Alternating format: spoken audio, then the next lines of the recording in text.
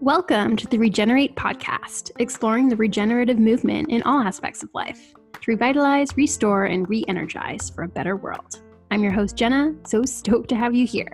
Let's regenerate together.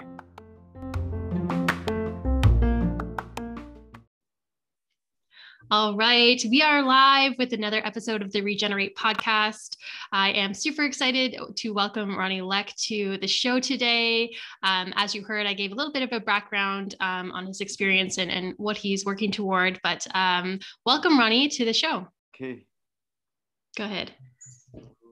I'm Ronnie Leck, Maya Cachiquel, from originally from Guatemala and currently living here in Ontario, Canada. And well, thanks, Jen, for the opportunity to share my story with you. And well, hopefully, this can also contribute to the regenerative agriculture movement and the agroecological movement and all these movements that are trying to look for alternative solutions to the way that we are producing our food today. So yeah, so I'm from Guatemala, where I worked in the Mesoamerica Permaculture Institute, mainly in my work was based on traditional Mayan agriculture, in trying to basically revive some of the practices and principles behind traditional agriculture.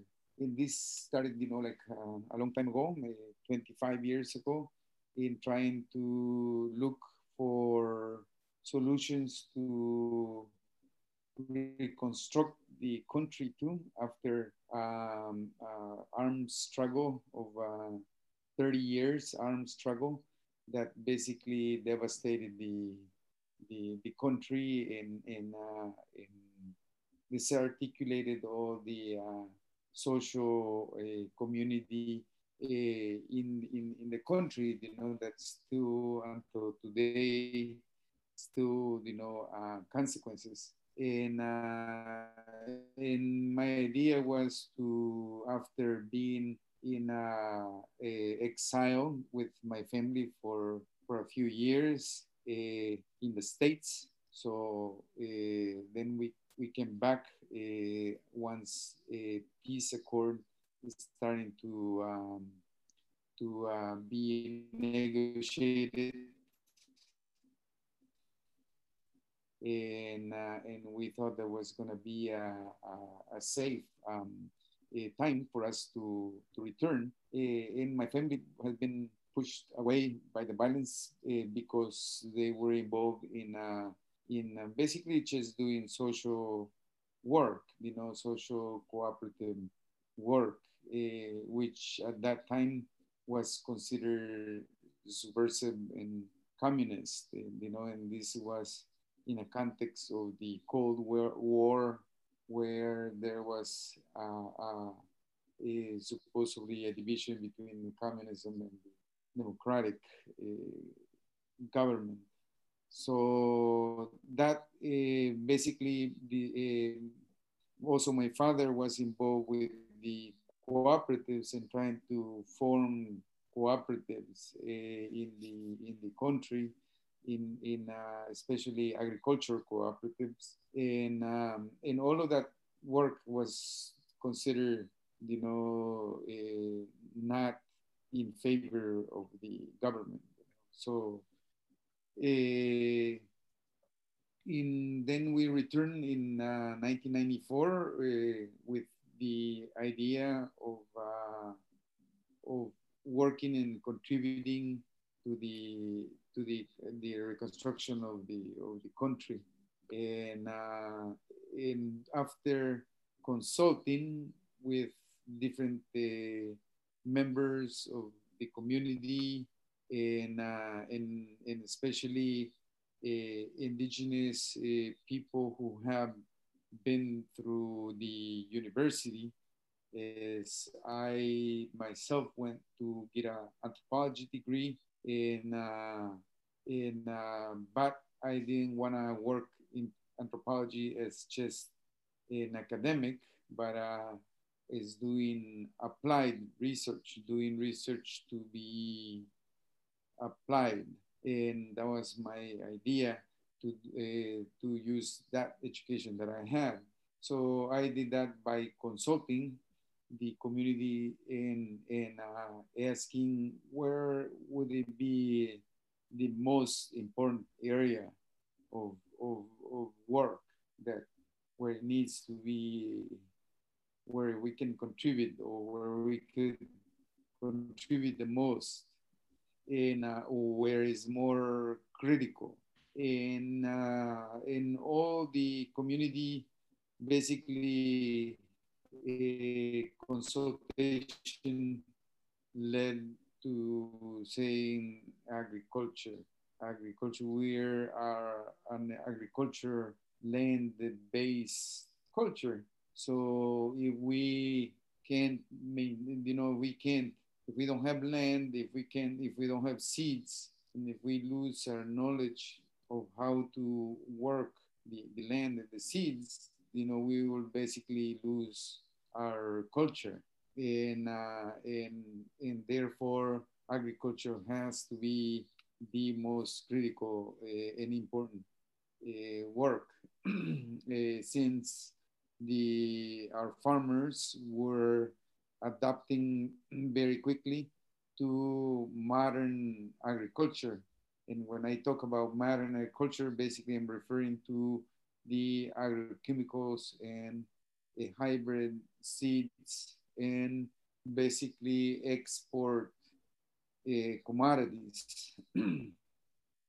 So that's the modern agriculture, the monoculture products based on export and based on chemicals and agrochemicals. So, and that was very enticing to the farmers since also was promoted by universities, by the government, by NGOs, and of course by the same companies too, the chemical companies. So, which at the beginning they would be giving for free or very cheap, in order for farmers to become, addicted basically to these chemicals.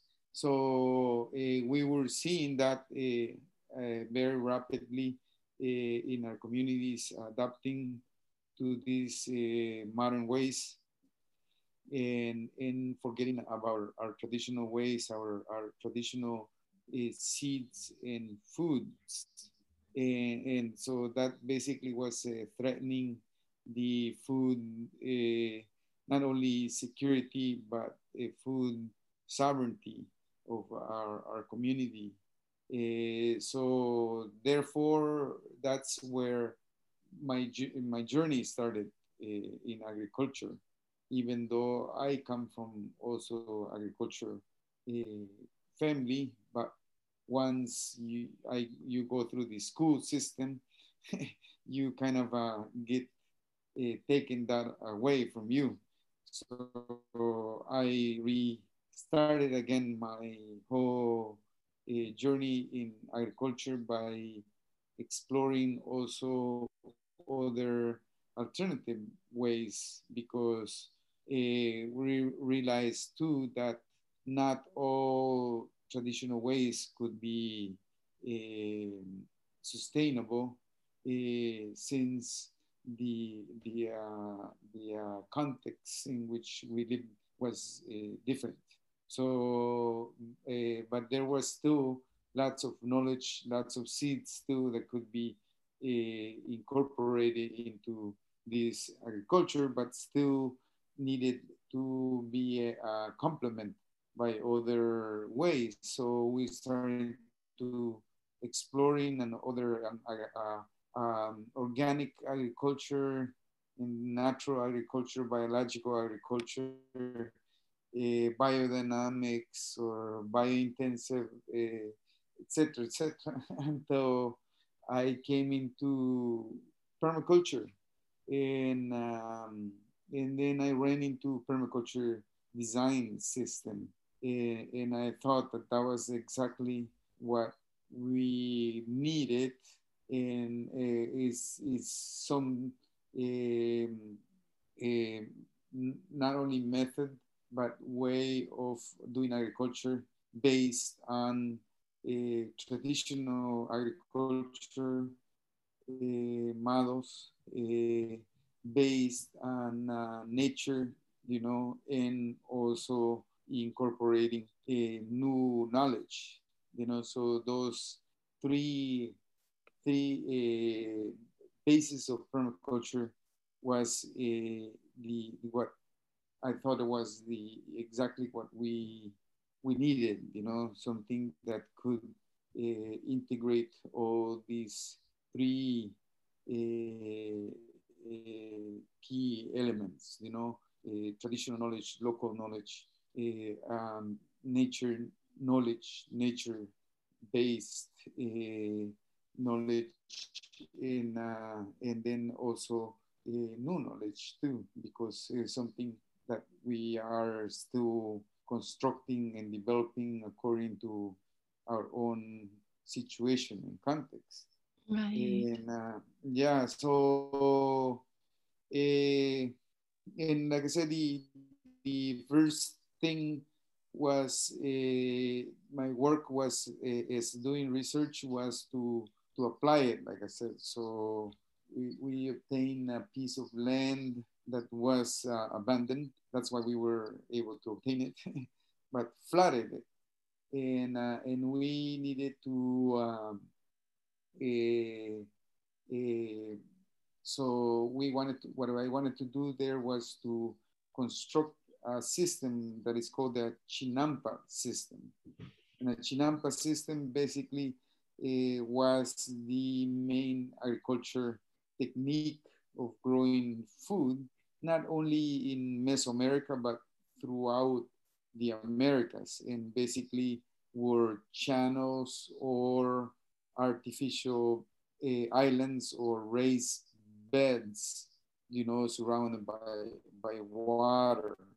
And there was this one way to build fertility is in the water, building muck, you know, very fertile muck in the water, and and basically harvesting that every year, you know, to build your beds that you will be building your beds or your islands or growing islands, you know. So we knew that was the main ways that the ancient Maya and Aztecs grew, but according to the textbooks, but in the textbooks they never said how to build one, no. and and so that was our mission to build one, and we did, and it didn't quite work because with water, not only uh, there was 2 or 3 meters of water, but also sediment. This was the lowest point in town, and the town it was in a valley surrounded by mountains that eroded all this topsoil and was ended up in this place. So we were talking about 400 tons of soil or sediment and every year that would come through this. And so basically the system got plugged very quickly, you know, and then once we discovered the permaculture, basically taught us that the question to ask would be, how does nature do it? you know. So how is that a river doesn't neatly separates the sediments, into piles of sand or banks of sand or rocks, gravel, mud, leaves, and so how does that nature do that? And so basically by that is it we change all our perspective on how to do agriculture again, and how to think about agriculture, and then it also made more sense to us about traditional and ancient agriculture. We learn more about it by learning these permaculture principles, Right. and then made a lot more sense. Uh, so basically, the way that the river does it is by not going in a straight line, but by following a serpentine or spiral, you know, um, how do you call it? A pattern, And so by following natural patterns is that we were able to make a system that still function there with very little maintenance after 25 years that Mhm. we built it. So there then is where we kind of like brought together traditional ancient agriculture with permaculture. And in the year 2000 we founded the Mesoamerican Permaculture Institute with the idea to have a education center, based on teaching that new knowledge that was permaculture in a traditional ancestral Mayan knowledge. And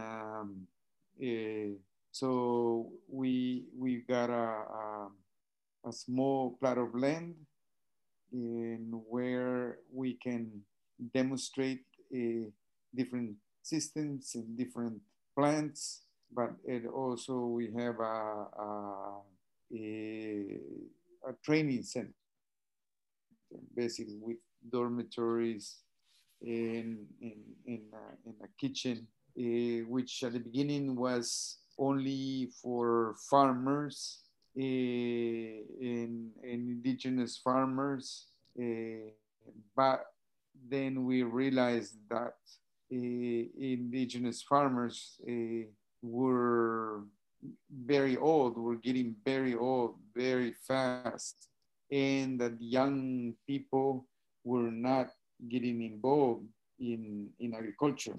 So our focus changed, and we started to work with more with the youth, but with the schools, with the technicians, and we started to be more open to other groups, and then in the last maybe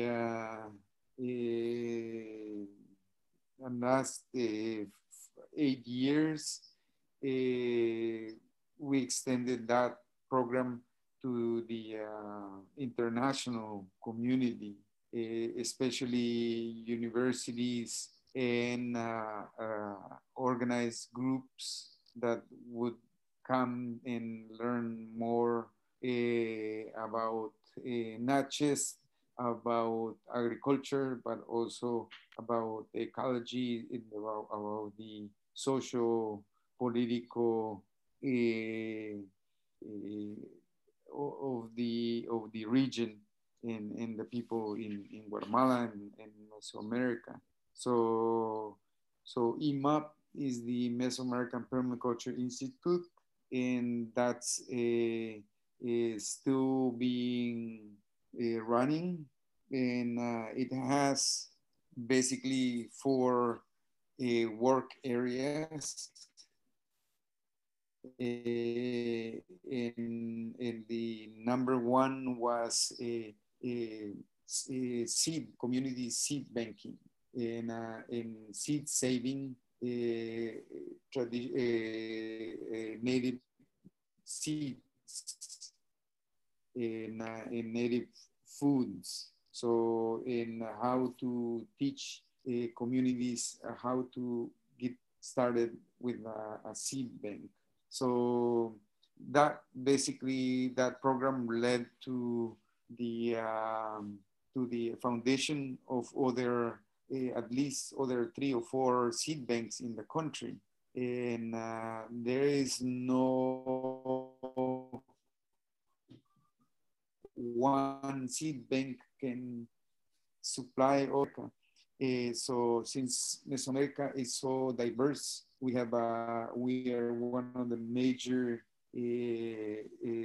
diverse places on Earth, not only of wild species, but domesticated and agricultural species. So therefore, the idea was to encourage community work in the area and trying to save their seeds, since modern agriculture too has pushed their seeds as part of the package with hybrid seeds, and more recently with the genetically modified seeds as well. So that has helped to basically erode all the seed diversity traditional in the region, but all over the world.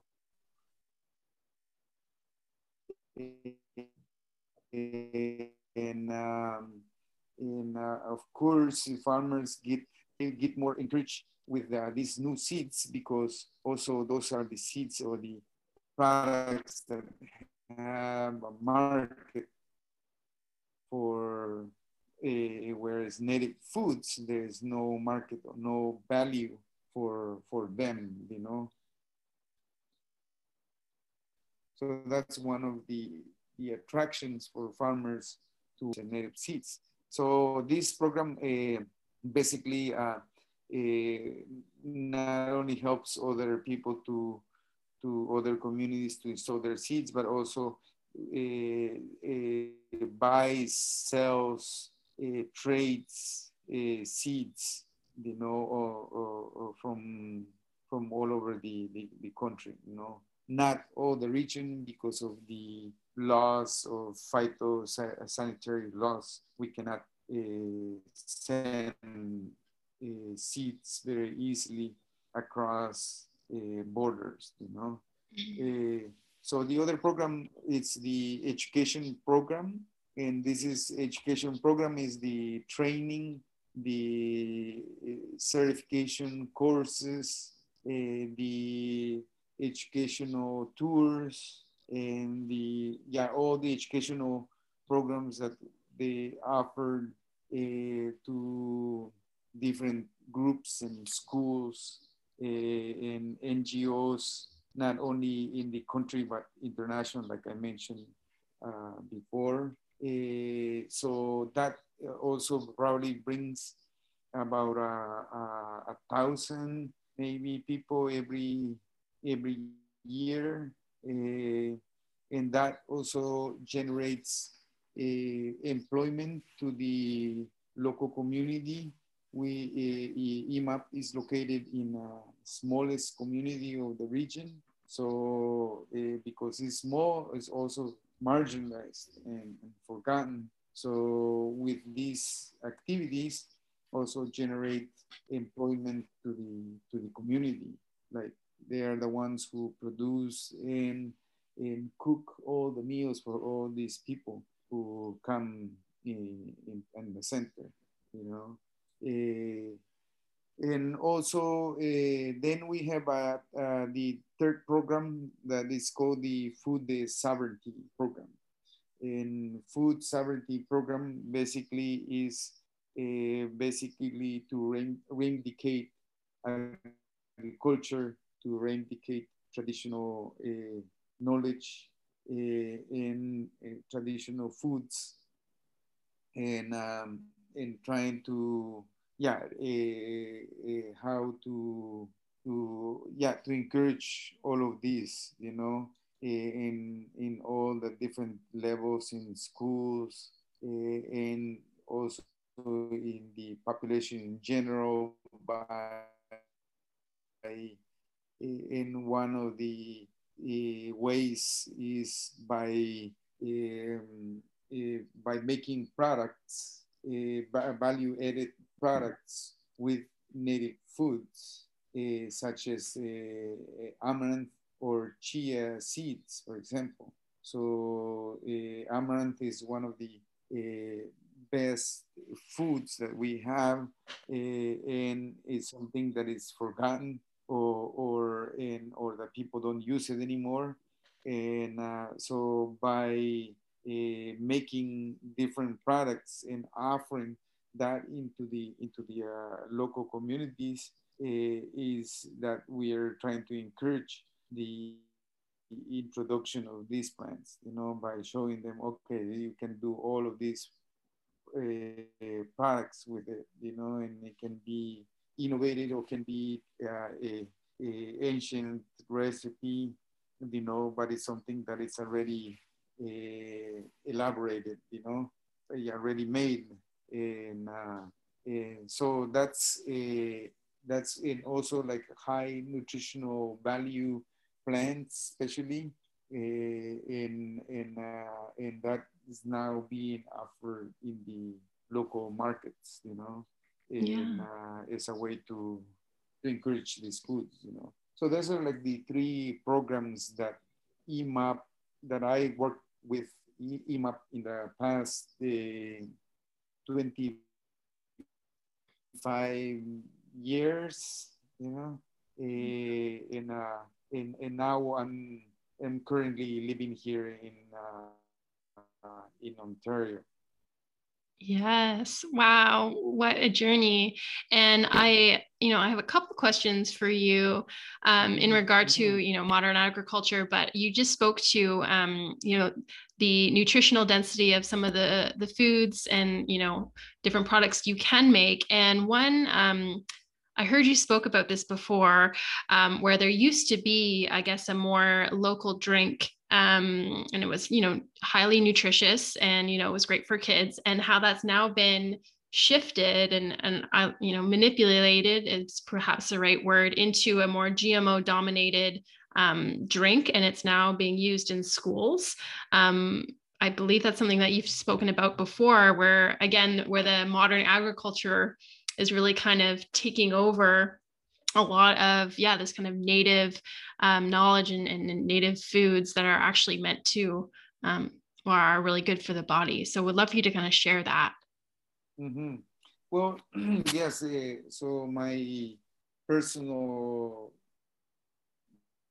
passion is with native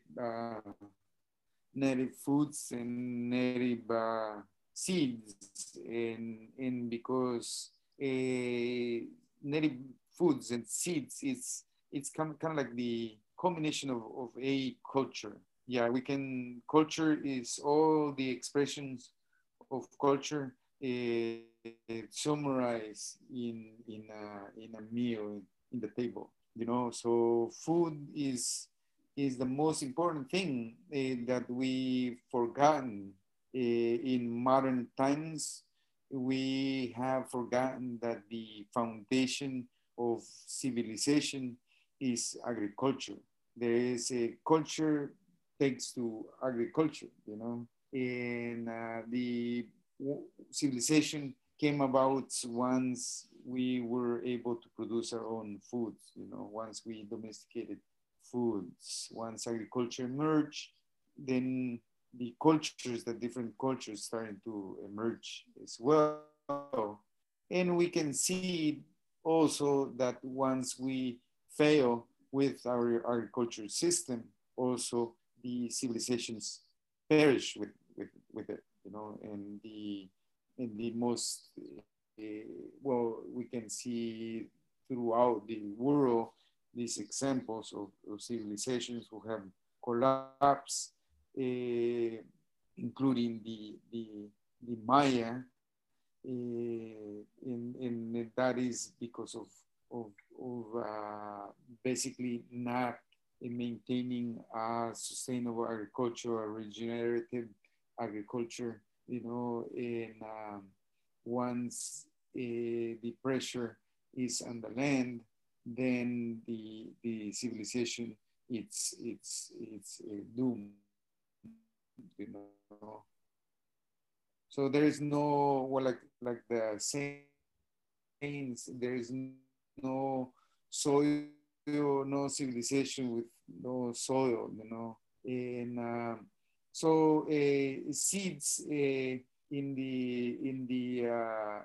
foods was something that also been controlled since colonial times, was pushed a whole system of agriculture that the plantation system, where of non-native foods like sugar cane, number one, you know, and it was imposed in the people and in the landscape.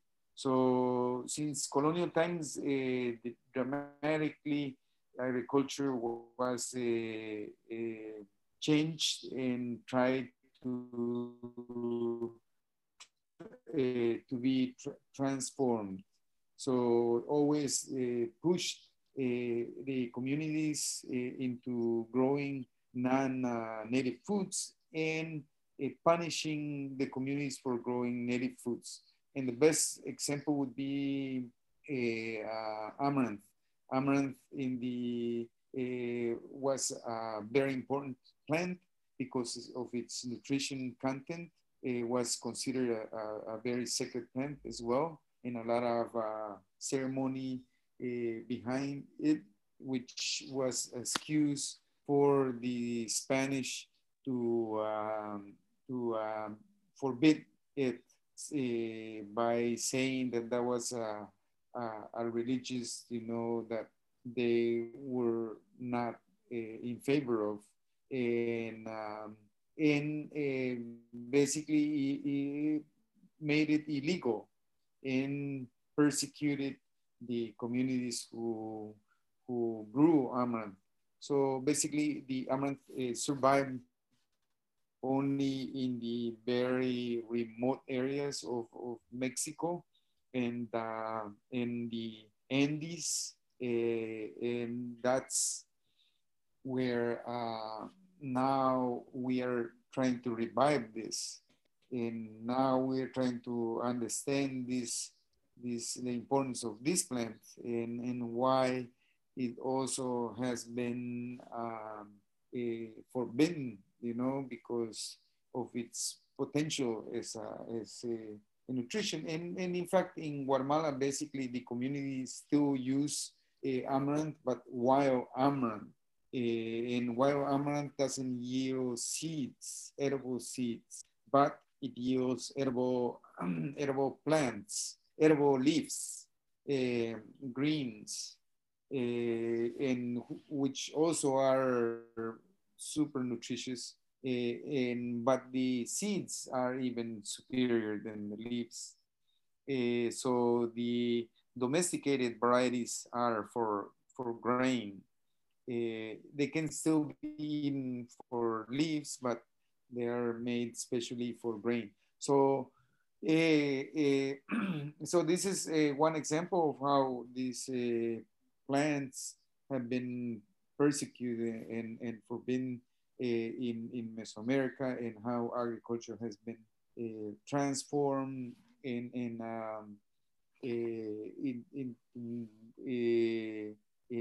very drastically, in very drastically. And in the 80s, for example, the army in dictatorships basically promoted the so-called the non-traditional export crops, which are the mini vegetables and all the vegetables that come to the United States and Canada during the winter.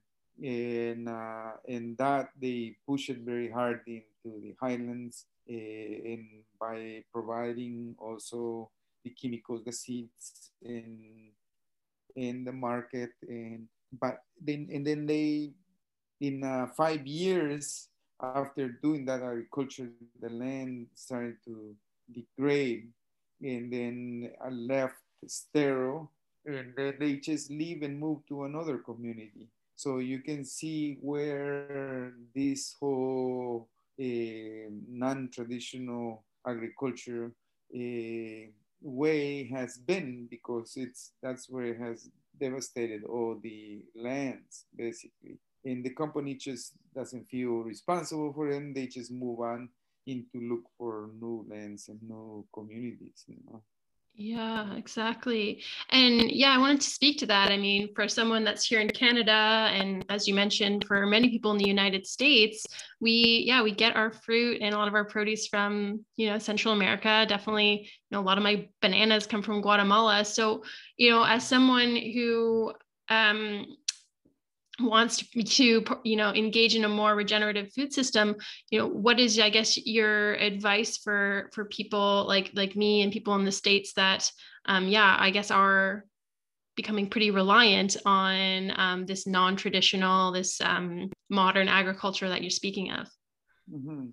Well, I think it's the best thing that we could do is to support our local farmers, or to, if we want to be more radical, is to grow our own food.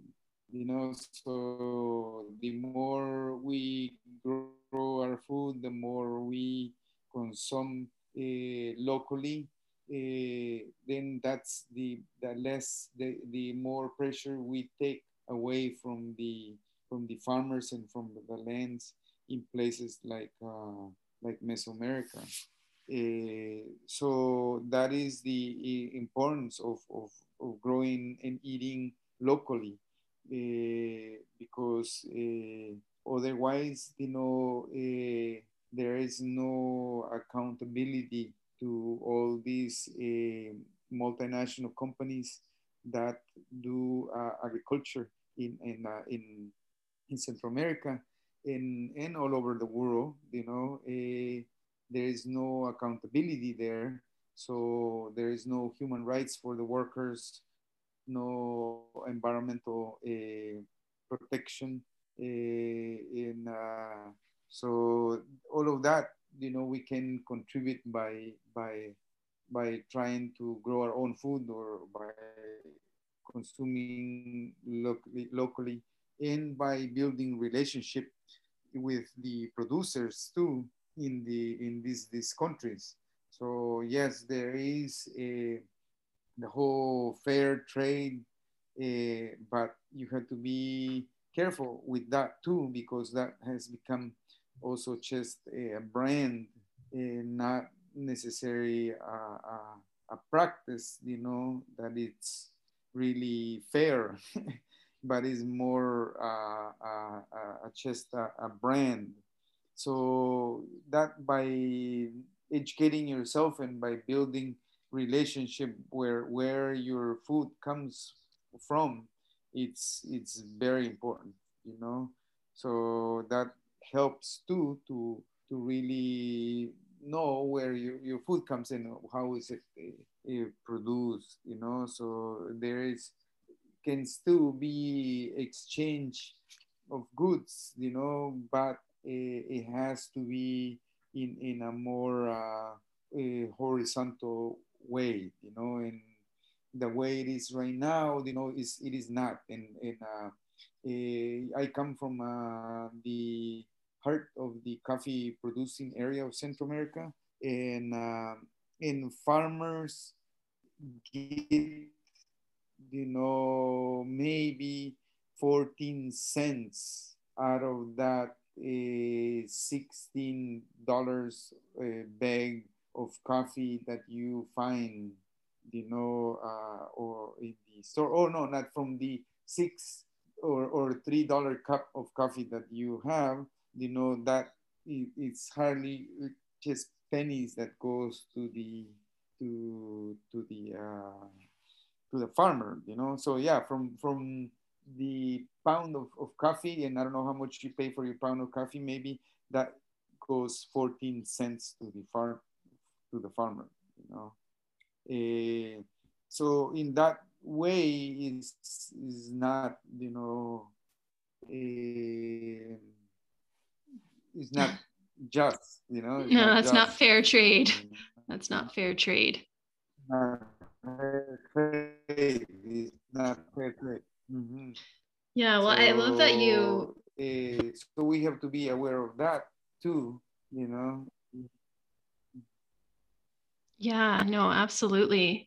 And I love that you mentioned relationships, because I think that's really, on a global scale, I think that's where, yeah, we need to really go is making, really good relationships all around the world, and being able to, yeah, still have exchange of goods, but in this regenerative model.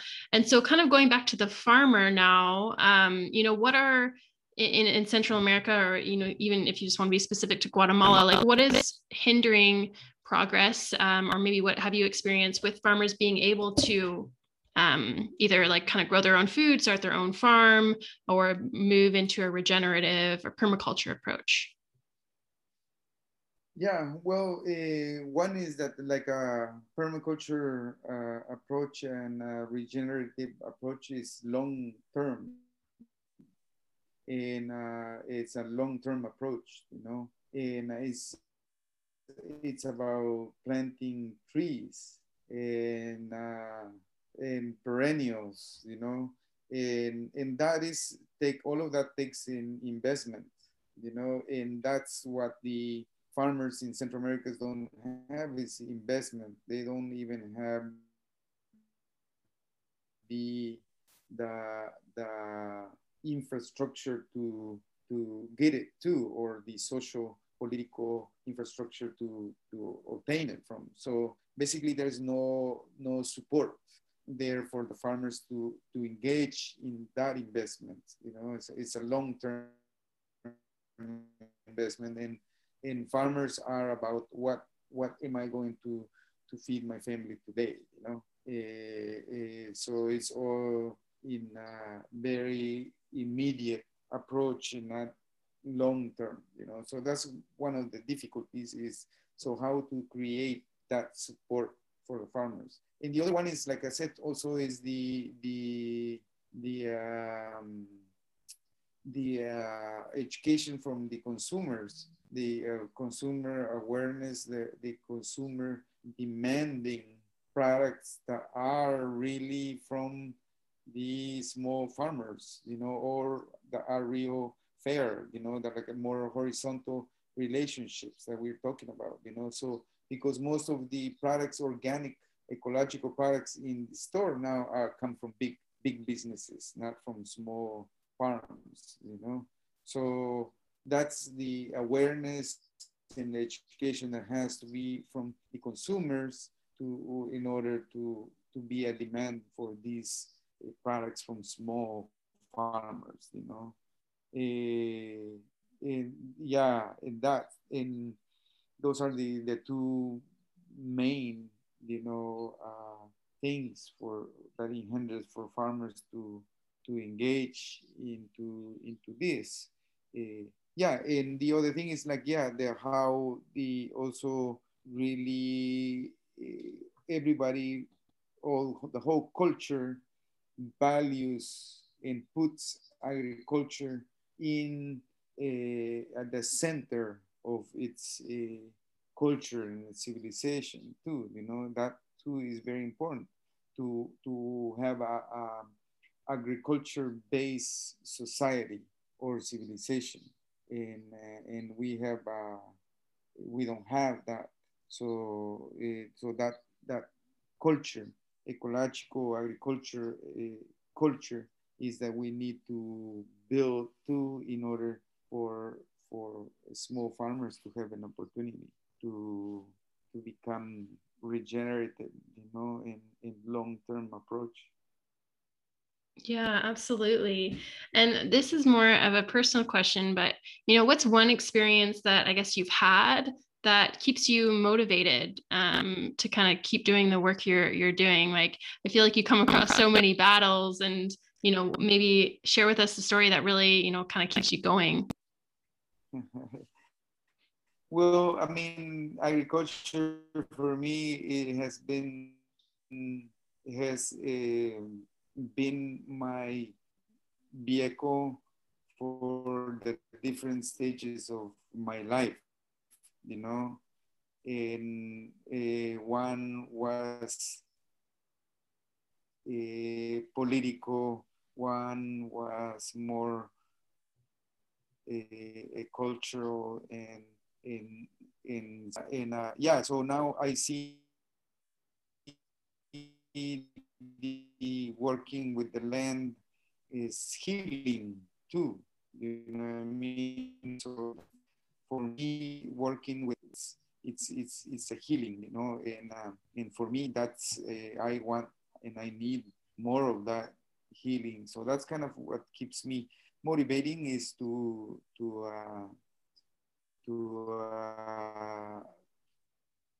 keep an healing, and it's a healing that we all need, but especially us that come from a very a turbulent.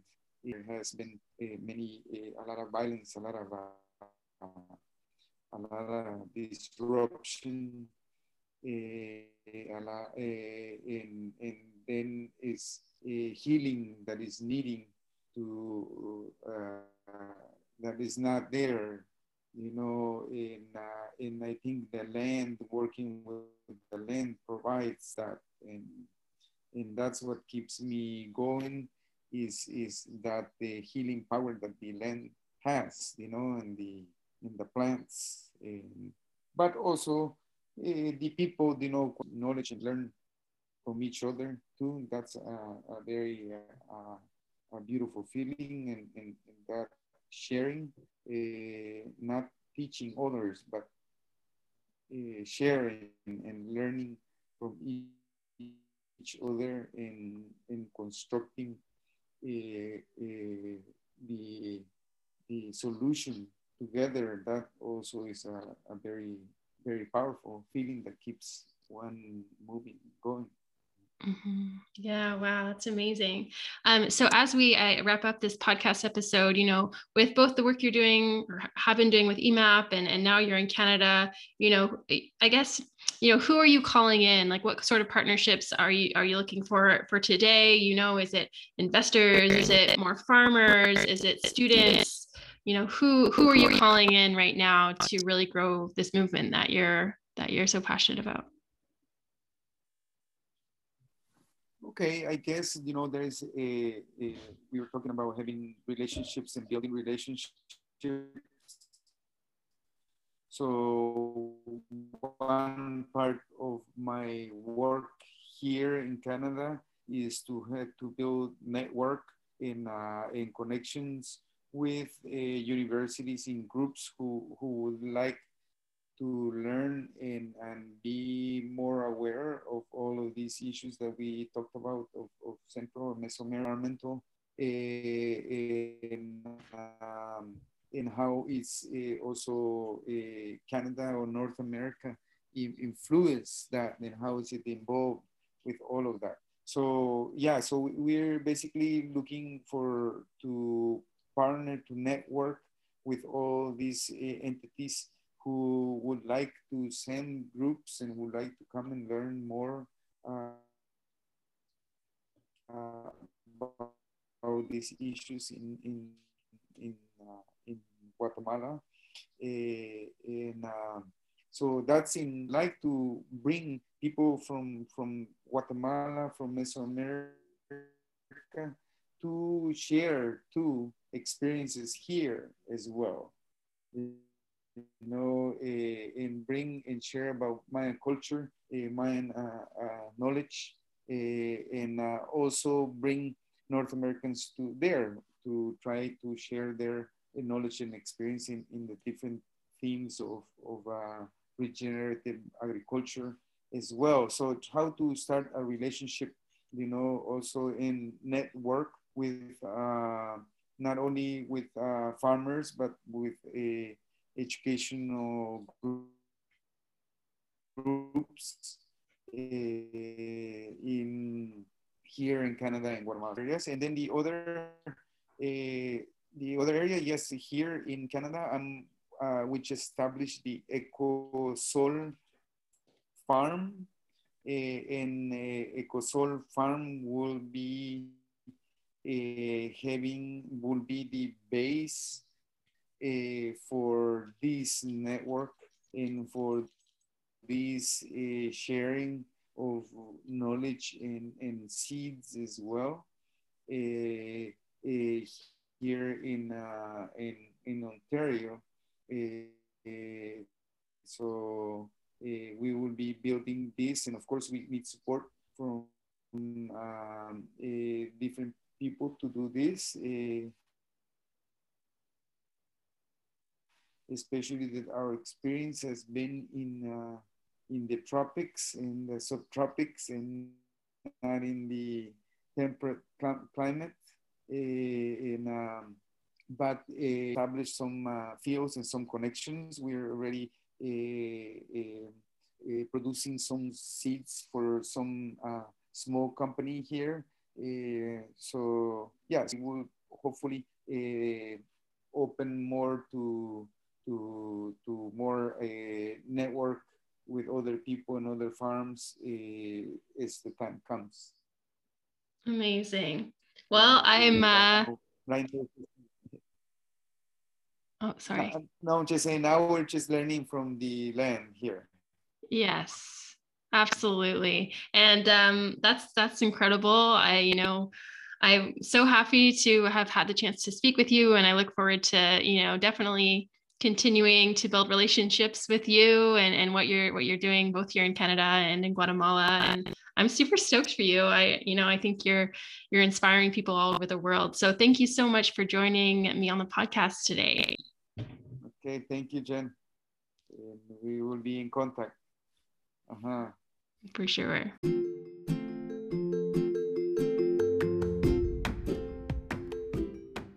Thanks for joining us on the Regenerate podcast. If you're interested in checking out more of our content, please subscribe to the channel.